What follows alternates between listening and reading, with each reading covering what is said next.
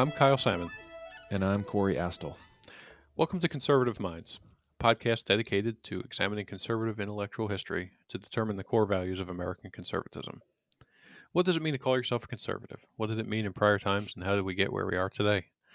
We explore these questions and more by turning to conservative political thinkers from the past and present. Each episode, we select readings and conduct a discussion to share with you our investigation. If you want to join the discussion, like us on Facebook or follow us on Twitter at ConsMinds. It's at CONSMINDS. For episode 60, we read The Conservatarian Manifesto by Charles Cooke, published in 2015. Charles Cooke was born in 1984 and raised in Cambridge, England. He studied modern history and politics at Oxford University. He immigrated to the United States in 2011 and became a U.S. citizen in 2018. He serves as editor of NationalReview.com and co-host of the Mad Dogs and an Englishman podcast. Charles is a frequent guest on cable network news channels. We see him all the time. He lives in Florida with his wife and 2 sons. So if I think for us, this book kind of continues our treatment of the Republican/conservative coalition. Recently, we discussed the fusion of conservatives and libertarians as advocated by Frank Meyer. I think we did that a couple weeks ago. Mm-hmm. Well, this book doesn't necessarily discuss fusionism per se, but the reality of Meyer's vision is definitely implied. You have the two groups, libertarians, conservatives, that kind of form the coalition. So conservatarian, that we'll jump into in depth here, is kind of the next logical progression, in that what Cooke wants to do is combine those two elements into one coherent framework, as opposed to Frank Meyer saying, we need both of these elements. We need both groups inside the coalition for a winning coalition. I think Cooke is going to say here, well, actually, over time, it's basically been combined, and a Reagan conservative holds views that fall within the traditionalist group as well as the libertarian. So, conservatarians, he says, conservatives and libertarian labels traditionally are used to describe the two strongest building blocks of the rights coalition. Most of what ails America can and by rights should be fixed by the conservative movement, and he sees it through combining these two. And like many books, maybe most books that we read on this podcast, he says this book is about a party and a philosophy that has lost its way. Yeah. Well, it's interesting because, I mean, in the time since Meyer was writing in National Review in the 60s, in between then and now, we had Reagan sort of bring that vision of conservatism and libertarianism combined into the White House and into the national consciousness. And Charles Cooke writes here that, Reagan halted the advance of progressivism, which had kind of just been getting more and more and more since Franklin Roosevelt's day. But he didn't really turn it back. And I think that's kind of the next step we're looking for here. Our government didn't get much bigger under Reagan. And to the extent it did, it was Cold War defense spending that later was dialed back after we won. But, we were still looking at the way to govern the country through the sort of Roosevelt New Deal vision, of more power in Washington, more agencies, bureaucracies, unaccountable administrative rulemakings and things like that. So, and then, by the time we get to Obama, then we have another big expansion of government, which, the current Republican president, and when he had a Republican Congress, didn't really roll back in any appreciable fashion. Mm-hmm. So in writing in 2015, Charles says, federal taxes could be raised to record levels. The property of all millionaires could be summarily confiscated, and the entire Department of Defense could be eliminated. But if we continue on our present course, our social spending would still bankrupt the federal government. I think no one's talking about deficits anymore, especially now in this pandemic. All we're talking about is how much money to pump out the front door. Mm-hmm. Which, there's reasons for that this year, but there wasn't really a reason for it last year, And while you get people on the left crying about the military budget being too big, points out here that when Obama came to office, even before Obamacare started, social spending was 61% of our budget, military spending was 22%, which is sort of the reverse of what it was in the days when Meyer was writing and when Eisenhower and Kennedy were in the White House. Mm-hmm. So I think conservatarian, Cook points out, is to the extent people were saying it, trying to make up a new word for what they were back when he was writing this. It was partly it was an expression of disappointment with what the conservative movement had done once it got power in Washington, which is, I mean, we shouldn't discount all the good things Reagan did. There were a lot of them, but years on, you say, all right, now what? When do we start dialing this back like we've been talking about for decades now? When do we start pushing more power back to the states and to the people? When do we start repealing some of these rules? Trump's done some of that, although nobody talks about it. Mm-hmm. So I think the conservatarian idea is, it's the label itself is also just sort of saying, yeah, I'm a conservative, a real one, not like these guys in Washington who are just, the right wing version of the swamp creature that we've always had. Yeah. Well, this is the perennial criticism of Republicans or Tea Party, conservatives, whatever, is that when Republicans are in power, spend like a drunken sailor. When Democrats are in power, all of a sudden get religion on debts and deficit. Mm-hmm. And I'll be the first to admit that there is some truth to that. But I think just because it's not consistent doesn't mean it's not a real issue. Yeah. And I think right now during COVID, to your point, we've spent over $4 trillion already. The most recent package failed, but the Democrats wanted to go another $3.5 trillion. Republicans were holding firm as a bunch of misers at $1 trillion. That just shows you where we're at right now. That Republicans are misers because they don't only want to spend $1 trillion on $1 trillion, all of which would be deficit spending. 100% deficit, exactly. Yeah, because we already spend more than we have. So this would be 100% new spending with no revenue to make up for it. And that's the fiscal conservative position these days. Yeah, and to follow on that, like this is a gotcha situation for Democrats too, right? Because they love that we overspend in straight deficit spending because it also means, well, we're going to have to pay for that, which means we need to raise taxes to get it paid for. And I grant you that there is some hypocrisy on the right in that let's just deficit spend and not ever pay for it. But anyway, let's dive into more on Cook's description of what is a conservatarian. He says, he quotes his friend who says, "When I'm around conservatives, I feel like a libertarian, but when I'm around my libertarian friends, I feel like a conservative." Well, I think it's probably instructive for us to talk a little bit about what is a libertarian exactly. I think listeners probably have a strong idea. Some might not. I think we all have a pretty strong idea that at this point, if you've listened to the podcast at all, what a conservative is. But what is a libertarian? Well, we have had some libertarian readings. Ayn Rand, obviously libertarian. Randy Barnett, one of our Constitution episodes. Ludwig von Mises. Sometimes people will include Hayek, although I'm not sure that he actually was libertarian. But anyway, we'll set that aside.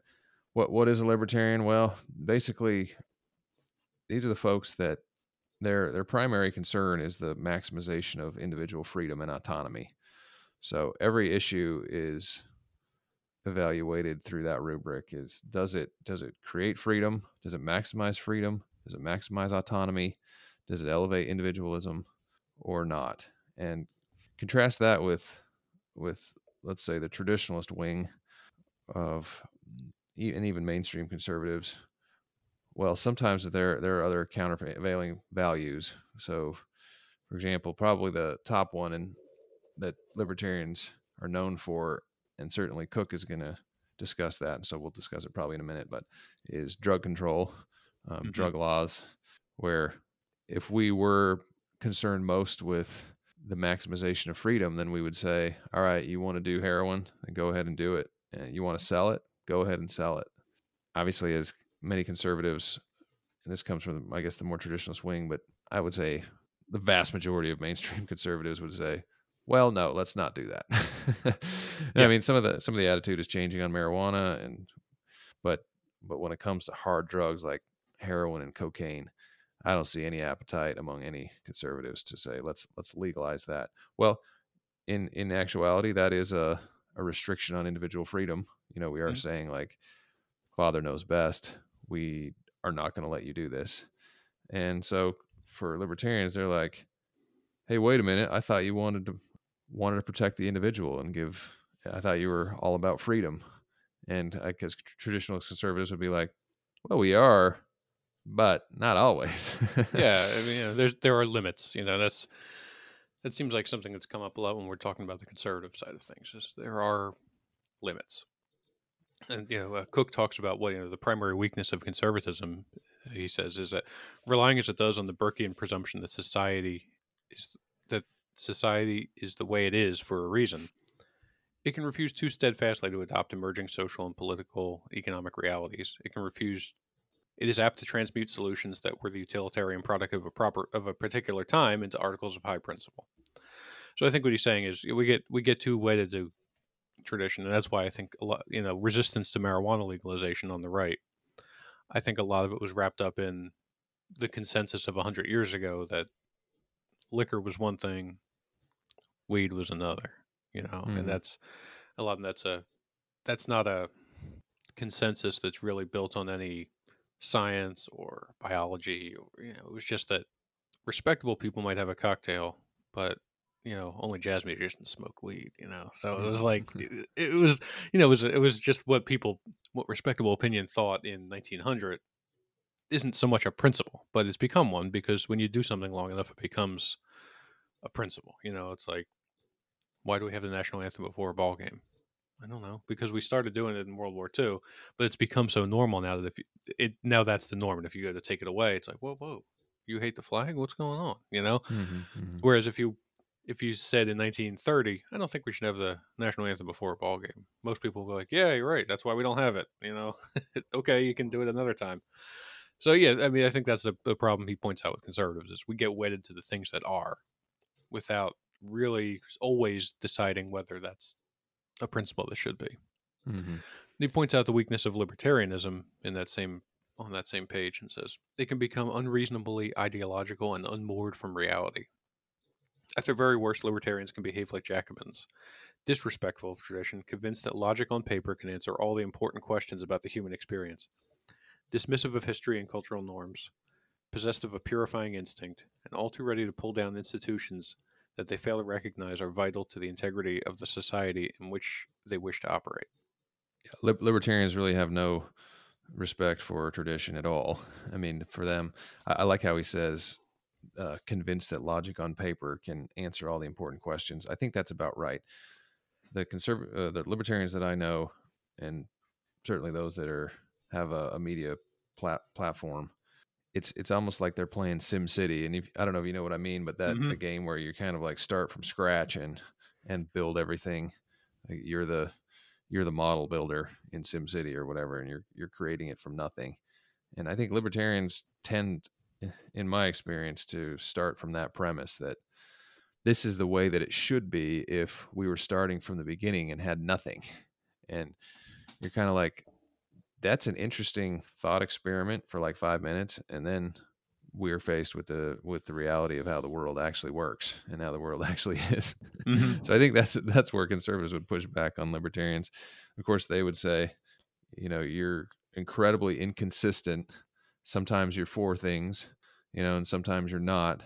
Where I think in politics, I think conservatism in general, but certainly many of us with a conservative temperament are usually a little skeptical of just so type of arguments where it, it's almost like our human brains want consistency, but at the same time we kind of realize that in the real world there's going to be trade-offs.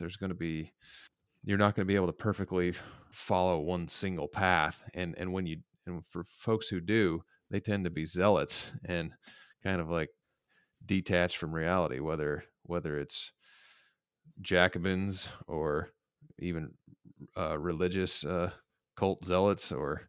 And I think libertarians, I'm not saying that they're cults, but they definitely have a perspective on the world that they cared very deeply, in my experience, about consistency. There needs to be one decision has to be incredibly consistent with the other.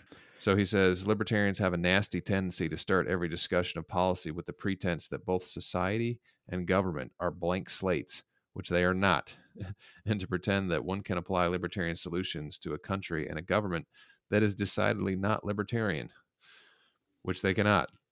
Libertarians reflexively defend anything that is said or done purely on the basis that it represents a free choice, regardless of whether it's a good choice. For example, how does this play out in the real world? Let's give a few examples. I think the Colin Kaepernick kneeling for the flag. Obviously, the Democrats love that, but most conservatives don't like it. Libertarians, they're totally fine with it. I almost haven't seen more social media posting of libertarians, bashing conservatives, Republicans on any other issue in my life as kneeling for the flag. Because again, they don't necessarily, most of them in my experience at least, don't really necessarily have much regard for tradition at all. And so whether you stand or salute the flag, they don't like symbols. Mm-hmm. So it's like the symbolic nature of and standing for the flag and putting your heart over it. They just naturally don't like that. They feel uncomfortable with it. And so they're very critical of anyone who's critical of kneeling for the flag, for example. Yeah, I think we've talked about utopianism in politics, and I think conservatives are not. I mean, part of what makes an American conservative is not being utopian. But to the extent there's any utopianism in our movement, it comes from the far reaches of the libertarians. Not just the ones who want a little less regulation, but the ones who want, the ones who we sort of sometimes hold up as a straw man, but they're also real. The ones who want to privatize roads and police and everything else. And, Yeah. But I mean, they exist. That's not most people. I mean, but that's not even most libertarians, I don't think. But that is the utopian vision that most of us who consider ourselves conservative in any way are kind of against.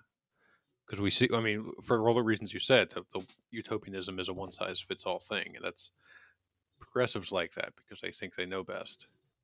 Conservatism is often the humility to say, I don't know best for somebody I've never met and lives in a different town and has a different job and different kind of family than I have. I don't know what's best for that guy. And Cook points out that, on the left, they'll say, well, you guys are attacking our vision, but you don't really have a competing vision.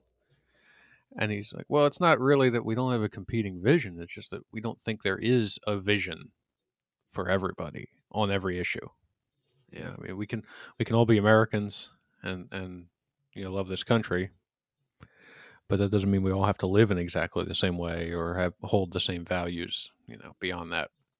So that sort of that gets at the that's a real cleavage in the movement. Is to what extent should we have this greater vision and be utopian, and to the extent that we're not, how can we fight a utopian vision like the progressives are putting out there, where if we just do what they say, everything's going to be amazing and wonderful, and there's no trade-offs. How do you fight that in the people's mind? Because a lot of people like someone who has all the answers. They'll find out later the answers are not right, but it sounds good. If you're lost, if you're looking for answers, our idea of local traditions and median solutions and figuring things out through tradition, that doesn't sound as much. You're not going to get on the barricades for that, but you'll get on the barricades for some radical idea, whether it be libertarianism or more likely socialism. Yeah. Well, so that unevenness and inconsistency infuriates libertarians. But as a side note, I always think this is funny because Democrats are never criticized for being inconsistent. I mean, it's almost like people recognize that maybe conservatives have more of a desire to, I don't know, think in terms of virtues versus Democrats are just a coalition, a hodgepodge. And so as a result, like, we're totally inconsistent. The only thing we're consistent about is spend more, more as he says, Republicans will never outspend, outbribe, out activist, out divide, and out promise the Democratic Party. I think that was pretty funny, but I think it's worth rattling off a few more just real world different, how it plays out in the real world, the differences between libertarian and conservative, like traditionalists. So we talked about kneeling for the flag. We've talked about drug control. I think that in our present moment, libertarians are more hostile towards the police. They are definitely much more hostile when it comes to military force abroad. I think one of their main hobby horses is they hate drone strikes, which, for a lot of us conservatives are like, I love drone strikes because it doesn't put any Americans at risk. But the whole idea of America first, they hate that. They're typically, if they're more extreme, they're in favor of just full open borders, because here's one of their virtues that I find both admirable and completely insane, and that is that's they view libertarianism in a nutshell. But go on. they view every human being as completely equal, but they take that to and I think we all do, but they take that to extreme and say, like, there should be no America first. Like, we should not preference American citizens over other citizens. It's one of the reasons they hate drone strikes, because they, we would say definitely no drone strikes against American citizens, but go ahead and drone strike terrorists in Yemen. Mm-hmm. But they would say no, that person's life is worth just as much as any American. On a conceptual level, I think we all agree. But when it comes to just a radical dogmatic view, they hold that there is no right for America or any country to build a border. If people want to come here, they should be able to come here. So this is radical individual freedom, where it's like everyone in the world, we're not just talking about Americans, have a perfectly equal right to be in America and to enjoy America. They have a perfectly equal right to all of the protections of the Fourth Amendment. Even terrorists, killing Americans in Syria have the same, Fourth Amendment rights, at least conceptually. And so as a result, like, it's both admirable because on the as I said, on a conceptual level, I think all more or less agree, but it's completely insane too. Yeah, that's just not how humans work. So. I think it gets to the blank slate idea too. I mean, people within the right coalition who are against all the wars and want us to. I mean, and he says, it's one thing to be against a certain war, but to be against all projection of American foreign policy force is, again, it's sort of a utopian idea, because on the one hand, they're saying, you know what, one country shouldn't be doing this. It's not our business what goes on in Yemen. How does it affect us? To some extent, that's true. I mean, if we were putting ground troops in Yemen, I think I'd be against it too. I mean, because do we need to invade another country? Probably not. Yeah. Especially one that's been a mess forever. And I mean, Egypt and Saudi Arabia and Iran have been fighting their proxy wars there since the Second World War. It's a terrible spot to put your men at risk. But yeah, we're going to drone a terrorist or two? Yeah. Because as Charles points out, like the idea that America is the world hegemon might not sit well with a lot of people. But what we should be thinking about is not, is this good or bad, but is this good, or is what would replace it good? Yeah, yeah. And what would replace it? I mean, would Iran dominate that region? Would China dominate Asia? Would any number of dictators? Would Putin be more powerful if America wasn't leading NATO to keep Soviet domination and now Russian domination out of Europe? It's there always will be, and we had that foreign policy book a while back by Dueck. There's always going to be a strain of isolationism, and I think both parties have it now. It used to be more of a Republican thing, and then it was more a Democrat thing, and now I think we're kind of. I mean, the president is both isolationist and not isolationist. Like a lot of it's confusing what he thinks on things generally. Yeah, yeah. But there's that strain, sure, because I mean, especially when it comes to actual troops dying in some country you never heard of for some fight that you don't really understand. So, is this what we should be doing with our men's lives? No, but also, Cook points out we have to balance that against the world would be much worse if China was the global hegemon and we were just retreated behind our borders. Mm-hmm. But your illustration actually, or your example actually illustrates the different points of departure, though, because you just described, like, do we really want our sons and daughters to die in some sandy desert somewhere, far flung quarters of the world? That's a different point of departure than libertarians who are like, we don't want anyone killed in the Yeah, farthest quarter of yeah, the world.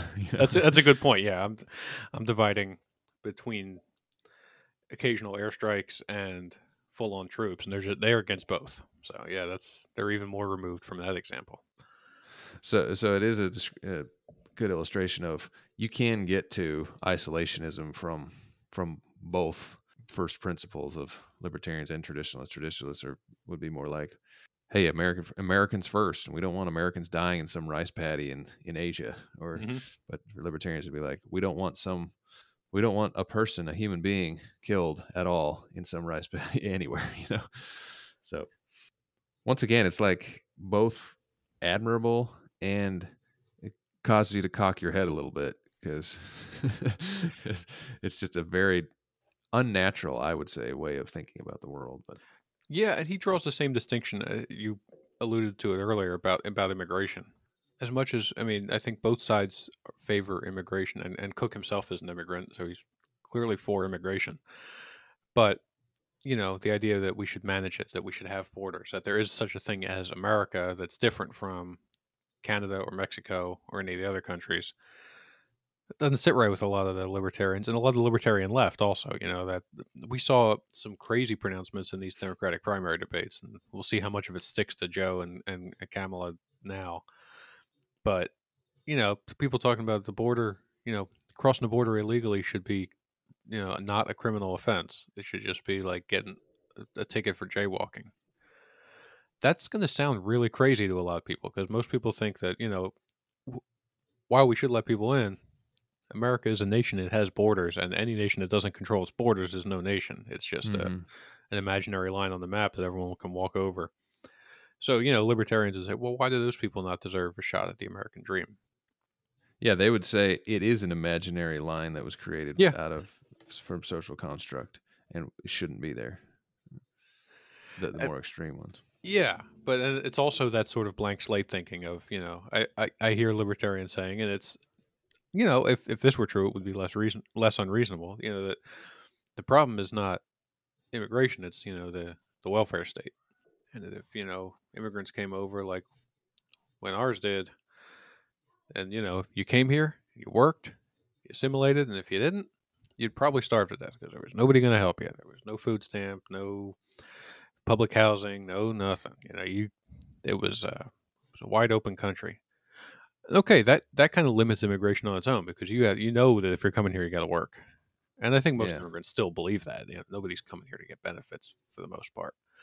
But that's not the situation that prevails. It's not like, we'll open the border and then we'll repeal that welfare state. It's like, whoa, whoa, whoa.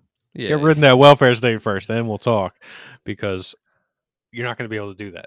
The Democrats won't go for that. Most of the Republicans don't want to repeal all of it. So there's always going to be some of it. And meanwhile, if you're letting in people who can't work here, who don't have the skills, or if you let in so many that there's just not jobs, that's a real world consequence. That's a real world trade off that's going to make life worse for them and for those who are already here. But it's that utopian vision of Matt Iglesias has a book coming out now about how we should have 1 billion Americans. Well, I don't know, maybe someday, but I doubt it. I doubt that, and I haven't read it. It's not out yet, but I doubt it. His vision of how to get there is going to comport with conservatives or even most moderate libertarians, or even Democrats, to be honest. Let's yeah, be honest. a lot of Democrats voted for Trump because of things like having a border. Yeah. So this is another example of what he's getting at when he calls it logic on paper, because if there was no welfare state, Right. if we could go back to this, if there was, if all these ifs, if it came to fruition, then it would totally make sense to have open borders. So again, you're like, oh, all right, but like, this is just a thought experiment. It's not. It doesn't translate into reality. But what Cook wants to do is combine these two, and he doesn't want the extremes of either. He doesn't want the extremes of logic on paper libertarians, and he doesn't want the extremes of conservatism, where not traditionalist conservatism, where if the Catholic Church said so in 1099, then we need to hold to it, after 2000 another 1,000 years. And that does make sense in it. But then, of course, that is an active debate that we have going right now, because we named some of our libertarian thinkers. Here's some of our traditionalist thinkers that we've covered recently: R.R. Reno, Sohrab Ahmari, Patrick Deneen, Rod Dreher. It's kind of interesting that these guys all happen to be Catholic. I can't remember if Reno is, but he is. Dreher's Orthodox now, but he was Catholic for a time. Okay, but yeah, it's all the old the old churches. Yeah. So if Cook says, in combination, we have what should be a conservatarian Republican, and he gives some parameters of what that would look like. Says your politics are defined primarily by an interest in liberty. You are more motivated by equality of opportunity than equality of outcome. You want the state to be smaller and the basic structure of the American government to stay intact. You are interested in education reform.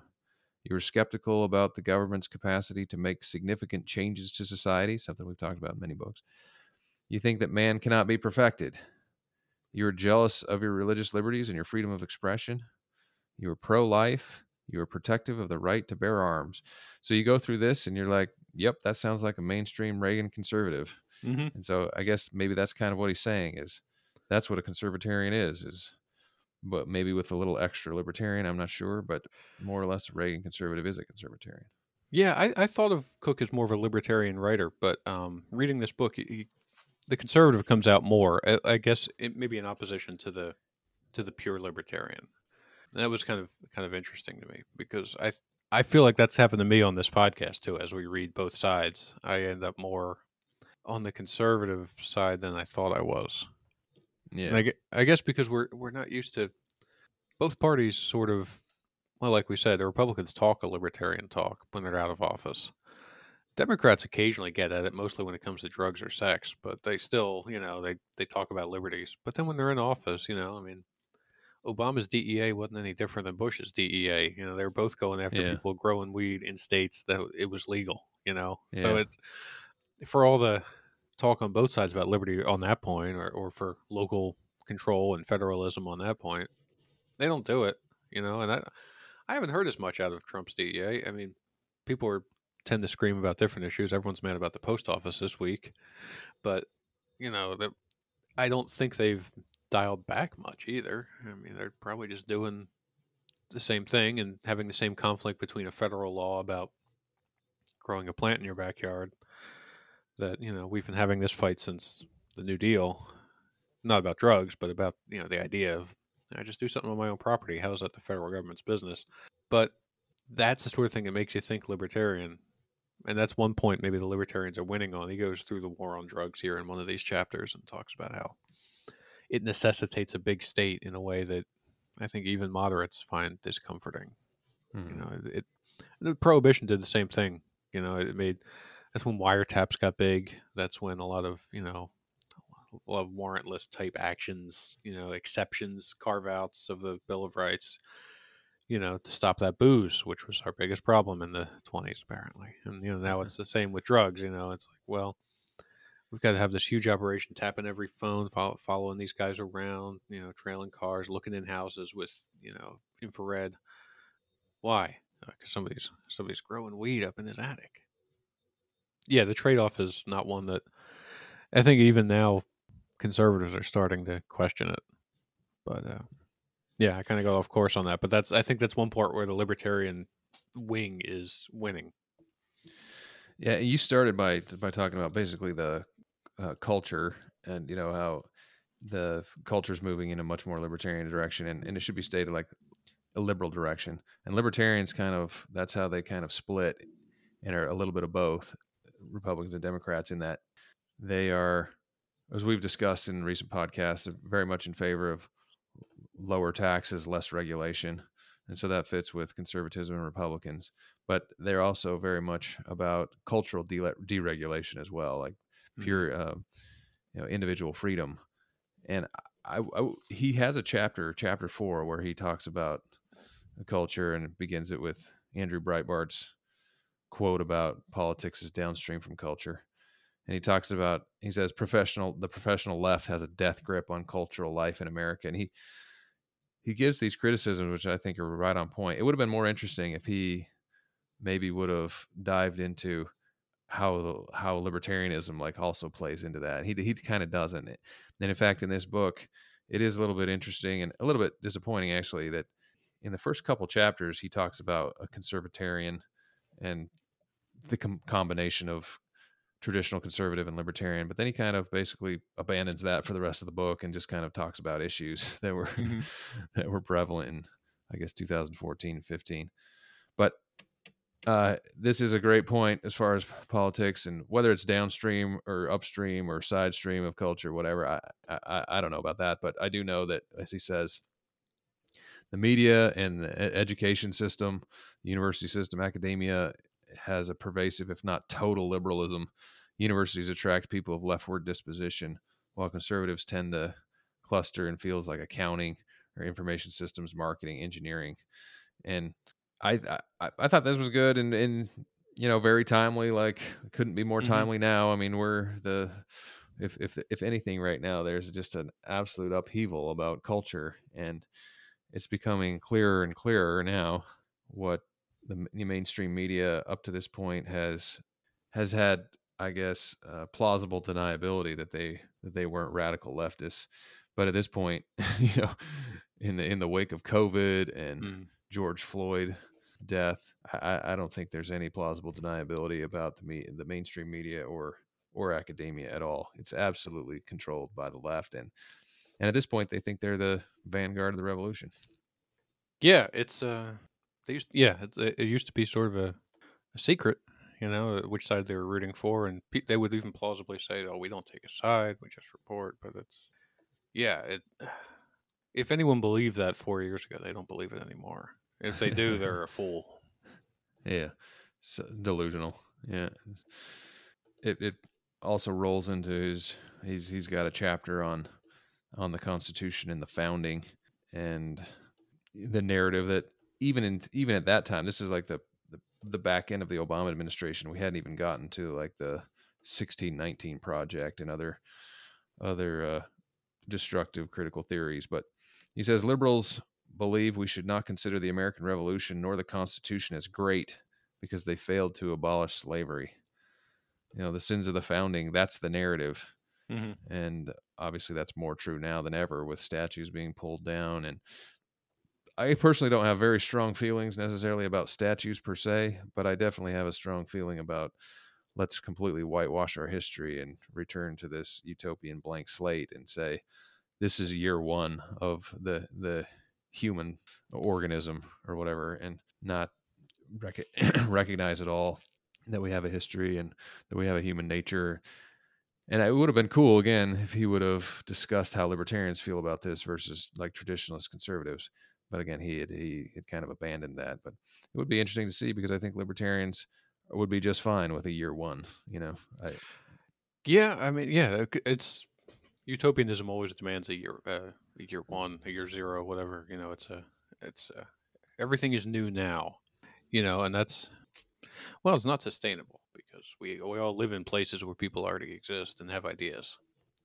Maybe if they colonize Mars, but then we're still bringing with us ideas. I mean, how to live and what's right and wrong is still in our heads. Even on Mars, we're not a blank slate. But I think that's what it would take to really, we used to see in this country utopian colonies up in Oneida and New Harmony and these places where people would come over either from Europe or from other parts of America and say, all right, we're going to do our cult here or our, whatever. And it's still, after the first generation, they still ended up being like regular Americans, because he after that zeal of the first crew who's going to do their year one, and we're going to leave behind all the old doctrines, and then they have kids and they're just like, I just want to have a farm somewhere. I'm not really down with all the world's going to end tomorrow stuff. So how do you keep that up? That's utopianism fades. But I guess as we see now, there's always a new batch of utopians. Now they're throwing things at the police in Portland for I'm not even sure why they're out there anymore. It was like it was initially about George Floyd. I don't know what it is now. Just communism. I don't know. Now it's just a tantrum being thrown Yeah, by a bunch of kids. Mm. bunch of kids who went to college and have a lot of good opportunities. Instead, they're you know, yeah, freaking out. All right, what's your closing thoughts? Well, I think it's interesting to see, like you said in the beginning, that contrasting Cook's book with Meyer's book from a couple weeks ago. You know, the fusionism that Meyer was calling for did work. I mean, it happened in the the media often would speak of the right wing civil war that's coming, and it never came because we realized conservatism and libertarianism overlap to a great degree, as Cook points out, and they need each other. So where is this going? I mean, is Trump going to change all that? Is the political reshuffling that's going on going to change all that? Because I think we've seen more conservative attacks on libertarianism in the past few years than we'd seen in decades before it. Mm-hmm. And we've read a lot of those books on here, like the ones you mentioned, like Reno and Deneen and some of these fellas. So I don't know. I think is there still a place for a conservatarian? Yeah, I think there is because I think most people fall in between extremes, and the overlap still is such that it separates us from the Democrats who have even more different ideas than either of these two factions. So Mm-hmm. I think this book is a good snapshot of that issue in 2015, and it's like the last days before all we talked about was Donald Trump. Yeah. It was kind of refreshing in that respect. Yeah, it had that feeling, the back end of the Obama administration. It doesn't account at all for 2016 or Trump. So, of course, on the other hand, it felt very dated, because it's talking about the Capitol Hill squabbles of the day, but which seem just so far away now. But only 5 years, but yeah, it does. Yeah. It really does. This book created more of a desire for me. I'd love to see a book on libertarianism that just kind of goes through the history. Maybe there is one that we just need to find. Listeners, if there is one, why don't you send us a recommendation? Because to trace the history of libertarianism as we've traced conservatism and how they've bounced back and forth. Because as I've said in other episodes, I think libertarians used to be in the Republican coalition, and now they're increasingly, in my experience, they hate Trump and they're more and more siding with Democrats, while at the same time Democrats want more regulation of every aspect of life. So, which I find fascinating because the freedom of speech, I think, I mean, everyone has their, I guess, their hypocrisies when it comes to freedom of speech. Freedom of speech that I like, every human is kind of susceptible to that, but I think on the left it's worse and worse and worse and worse, far worse now than it ever has been on the right. All right, that's Cook. Thanks for joining us. Catch us next time.